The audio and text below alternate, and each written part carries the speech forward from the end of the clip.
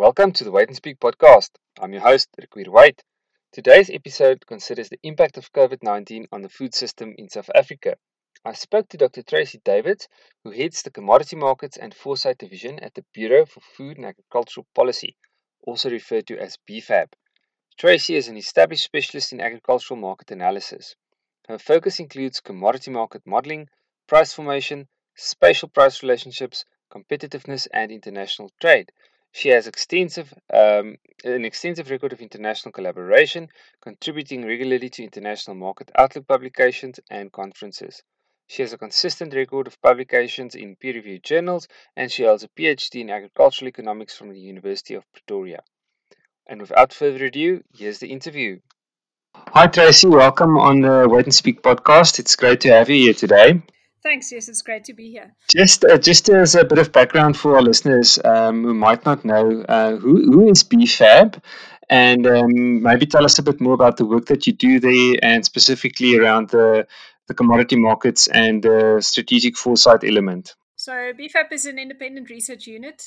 We were founded in 2004. We're a multidisciplinary team of researchers, but all of us share a passion for the agriculture and food sector. So, we would like to see an environment within which agriculture can really flourish and be globally competitive, allowing it to support growth, food security, and development in South Africa, but also the rest of the African continent. So, to contribute to this, we objectively inform decision making along the food and beverage value chains, both for public and private sector clients. We provide independent research based analysis based on a suite of economic and simulation models, as well as a wide network of collaborators and of course, some years of experience in the industry. We believe in the value of long term partnerships, and we work across the value chain. So we look at value chain structure and efficiency, generate market and business intelligence, implications for producer level profitability, resource constraints, analysis of food prices in the consumer environment, and then also more recently, monitoring and evaluation of multiple developing farmer programs. We recently also invested into the Integrated Value Information System, or IVIS, which is a geospatial platform that integrates data, it visualizes insights, and all of this just enhances our strategic decision support. This is also the system that we utilize to create the COVID-19 information portal, which is publicly available through our website and provides just some baseline information to support key decisions in this time of uncertainty. That's great. So I'll definitely share the link to your website in the podcast notes. Just going into that, I've had a look. I saw there's really a lot of useful information on the website. Broader than the documents that you publish on the website, what is the method of working? Do you guys do specific commissioned research? Could you maybe tell us a bit more about that element as well? Yes, exactly. So we have a number of key clients that have been with us for a long time and also are constantly doing work for new ones. And that's very project specific. So definitely it considers what the demand and what the requirement is from the client. And then we put a package together to best serve that and best assist them in their decision making. Awesome. Then I think just moving on to our discussion around the whole COVID-19 and the impact it has on the food system, we've seen consumer behavior has changed, especially domestically with the announcement of the lockdown. What has been the impact of this announcement on consumer behavior, and how do you see this changing as we go through the lockdown and perhaps a bit more into the distant future? So I think this is a very important point, and maybe I'll start by saying that we already saw some changes in consumer behavior prior to the lockdown, purely because disposable income has come under so much pressure in this low growth environment. So the impact of COVID-19 containment measures, and specifically the lockdown, which is obviously the most stringent we've imposed, is of course accelerating those trends quite drastically. If you add to that factors such as the low growth environment that was already an issue before, and the recent downgrade by Moody's, we really find ourselves in a bit of a perfect storm. When you consider the impact of the lockdown, it's really twofold. So, firstly, it relates to income and the effect thereon, and then secondly, also to changes in product preference that consumers would be buying. So, if we consider buying power, the lack of income for many households through this period obviously affects that quite strongly. Consumers basically have two options. So either you buy less food altogether, or alternatively, you look at a different product mix, which is maybe a little bit cheaper. So we already saw a shift to cheaper product options prior to the lockdown. This is particularly true for lower income groups, but also to maybe a lesser extent in the higher income brackets. Research conducted by our consumer focused team suggests that coping strategies, if you want to call it that, when affordability becomes a problem, includes factors such as switching to different brands, maybe your no name product brands, and also decreasing dietary diversity, which would entail less fresh produce and meat, but more staple foods that are obviously cheaper, but still provide a much needed energy source. So, among lower income, more vulnerable groups, this is obviously a concern because diets are not that diverse to begin with. And it affects things like your immune system, which would be critical to fighting the disease. That also links then to the second factor of preferences, where we're starting to see greater preference for products that are less perishable. So maybe because consumers would be buying food less frequently through the lockdown, but specifically in vulnerable rural areas, also because the options of where to buy are much more limited than what they were before. So before, fresh produce could be bought frequently from street vendors and hawkers, but now those aren't operating anymore. So amongst fresh products, we've seen fairly strong demand still for vegetables, particularly your less perishable ones. But the demand for fresh fruit, for instance, is maybe a little bit weaker. Mm. Yeah, so I guess the impact varies in terms of income groups, and you rightly mentioned the lower income groups and the impact of street vendors. So that's definitely a concern. And then something else is, for example, restaurants. I take it there's going to be some sort of a shift if restaurants that are closed, those that are closed, that people rather prepare food at home, those that can. Exactly, yes, because these can't operate through the lockdown, then you see a lot of your higher income consumers that would typically be consuming food in that environment on a fairly frequent basis, now rather procuring more from the supermarket and cooking that food and having it at home. Hmm. And then just linked to this question, what do you see as the type of impact on the food system and the risk? Consumers might be concerned. What's the risk of running out of food? We saw the incidences of a bit of panic buying as well. What's your view on that? And I think we do have quite a strong system, but yeah, let's hear from you. Definitely. I think, it's a simple question, but it has a complex answer, really. I think at national level, South Africa is definitely food secure. We're a net exporter of agricultural and food products by some distance, and we have a very strong supply chain. I think, we have seen in the recent past some shops with empty shelves, but that really just reflects panic buying from your consumer side. And obviously, when your retailers they plan stocks according to normal volumes, so when this panic buying happens, then they did run out, but they did also restock quickly. Given that food is an essential good, this value chain it continues to operate through the lockdown, so availability is really not expected to be an issue. There are certain products where we're net importer, commodities such as wheat or rice. I can think of quickly. Um, which could become less available if logistic systems don't hold up. I think there's plenty supply in the global market, but if logistical systems don't hold up, given all the restrictions, then that could become an issue. They will also become more expensive given the depreciation we've seen in the rand. But South Africa will have enough food. We're expecting the second largest maize crop in history. And this should also see prices of staples like maize meal come down from 2019 levels, which is, of course, good news for consumers where buying power is a bit of a challenge. At the same time, we must acknowledge that there's still multiple challenges in terms of food security at household level. So that suggests that while we're really good at producing the food, maybe we're a little bit less efficient at distributing it into these more vulnerable areas where your low income consumers often are. So this is also where the challenge of the lockdown is exceptionally big. Our food value chain is very resilient, it's strong, and while they have faced some challenges, it continues to function pretty well under the circumstances. But a large section of production and sales actually occur in the informal sector, which is not operating as before. So while some spaza shops are still running, and they have some challenges, but for the most part, they remain operational. The informal food retail sector, I'm thinking like bucky traders and street vendors, they seem to be excluded from the initial exemption list.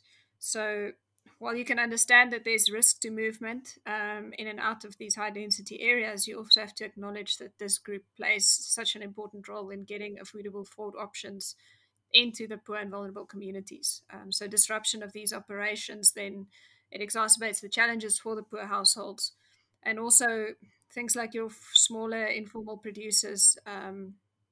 Guys that would typically be selling live chickens, for instance, directly to the consumers, they play a very important role where refrigeration facilities, for instance, are limited or non existent. And if they can't operate, then that impacts on availability and then again dietary diversity in these regions. hmm And I think there's also a bit of a learning curve, obviously, with all the regulations being passed to try and implement the lockdown. And hopefully, as things come out, the points that you've mentioned now, we can adjust and make accommodations for exactly for street traders and those types of other channels of getting food to consumers. Definitely, I think those regulations had to be drawn up fairly quickly, and I think there was a lot of collaboration and input provided. But we have also seen them evolve already. So one would hope that this is something that they can maybe have a look at again. I know that in some other countries where they've also imposed lockdowns, these informal markets that they continue to function within obviously a set of regulations concerning health and safety. But it should be possible. So, whilst we're talking about regulation, what are some of the challenges on the farm level in terms of inputs, transport, and market access? And then, just something else on the input cost side, we've seen the dramatic changes in the global oil markets with lower oil prices pushing through into lower fuel prices, specifically diesel, which is a big input for many farmers. But then in South Africa, we've also seen a weaker rand dollar exchange rate, so that works in the opposite direction. We have obviously oil prices and the rand dollar exchange rate that influences the ultimate fuel prices that producers pay. Yeah, definitely. I think the reduction in oil price, that's definitely something that will benefit our producers from an input perspective. But then you have the reduction, the weakening of the exchange rate that offsets at least some part of that.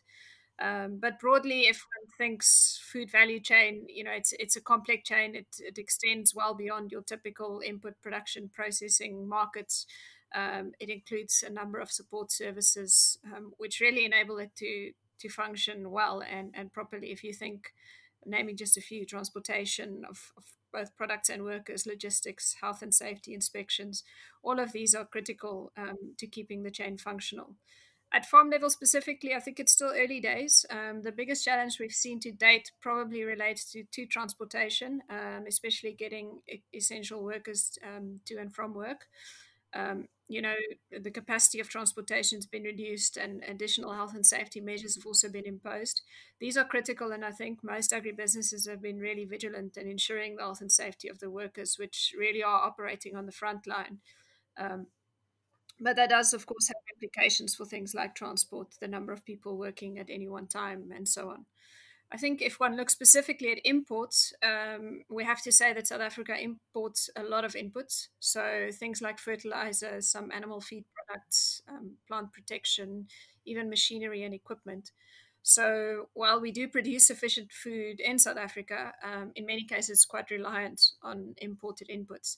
So the efficiency at ports, which are not operating at full staff quota, this becomes critical. Also, one has to consider availability in international markets, which could become an issue if the outbreak lasts very long, but at this point still seems to be working fairly well. But then inspections and port operations, as I said, this is critical to get the product through, both in terms of imported inputs, but also in terms of market access and getting products that are predominantly export orientated out.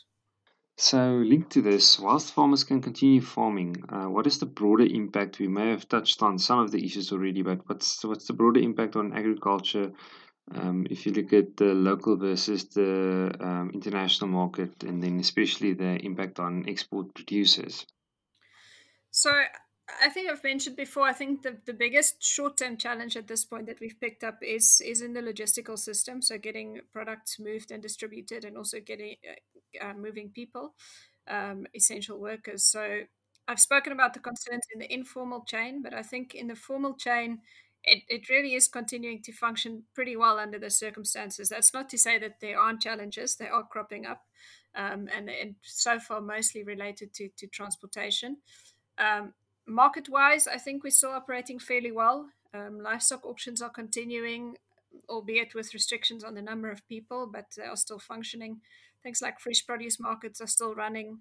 I think it's still early days to really say in terms of volumes, but initial reports that we're getting from market agents suggest that the volumes are fairly comparable to this time last year.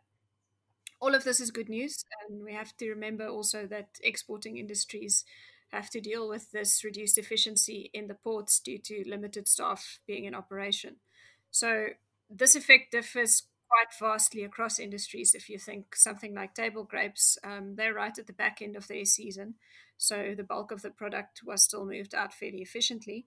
But things like apples and pears, they're right in the peak season now, and citrus is just at the beginning of their season. But citrus, of course, being our biggest volume export product, so it's going to be significant volumes that have to move through the ports in the coming weeks and months. So while products is still going out, this is of course very good news. It is definitely going slower. Many pack houses are operating with reduced staff numbers, which enables them then to prioritize the health and safety factors for their workers. At the ports, things are going slower due to skeleton staff. There have been concerns here and there about container availability, which one would have to keep an eye on, because many ports in the world are much slower. They're clearing products much slower than what they were before the containment measures were introduced. But yeah, one has to commend the fact that products are still going out and operations are still continuing.